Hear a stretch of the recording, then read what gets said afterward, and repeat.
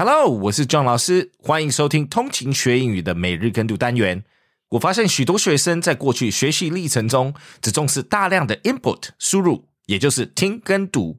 他们往往上了无数英语课程，最后还是抗拒开口说英语，卡无法好好的跟外国人沟通。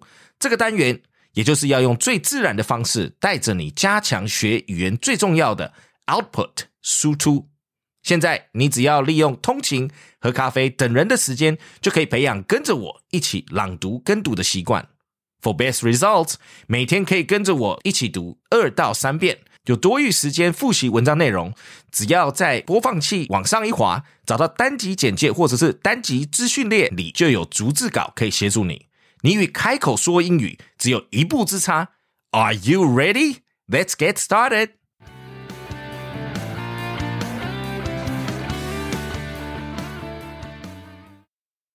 Hollywood strikes, a comprehensive overview.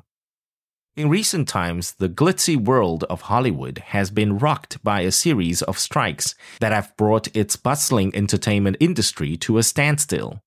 From eminent stars taking a stand to the economic repercussions faced by local businesses, this article provides a concise breakdown of the ongoing upheaval in Los Angeles.May 2023 marked a significant turning point in Hollywood as the Writers Guild of America, representing over 11,500 screenwriters, commenced a strike due to a long-standing labor dispute with the Alliance of Motion Picture and Television Producers, AMPTP.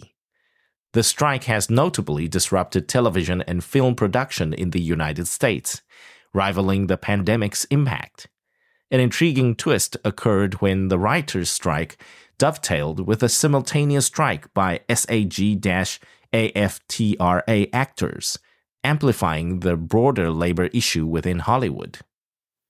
The repercussions of these strikes are reverberating beyond U.S. borders.